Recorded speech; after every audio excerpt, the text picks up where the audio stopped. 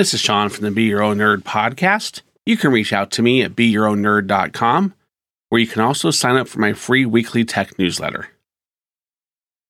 iOS 17 is released. Should you update?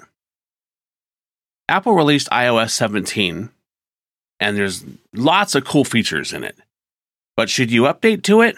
That's a tough question. I haven't personally used the beta, but I have read multiple reports where there are still some numerous little bugs and quirks with iOS 17.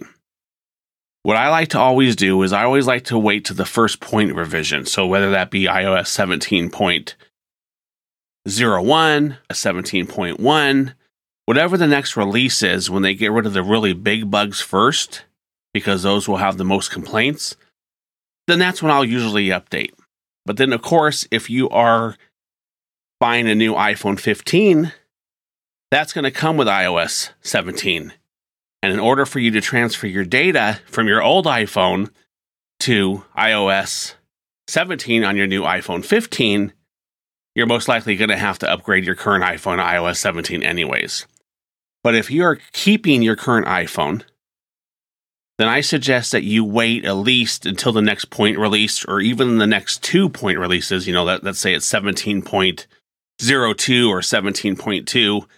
That way, all the big major bugs are worked out of the iOS operating system. Once again, this is Sean from the Be Your Own Nerd podcast. Have yourself a great tech day.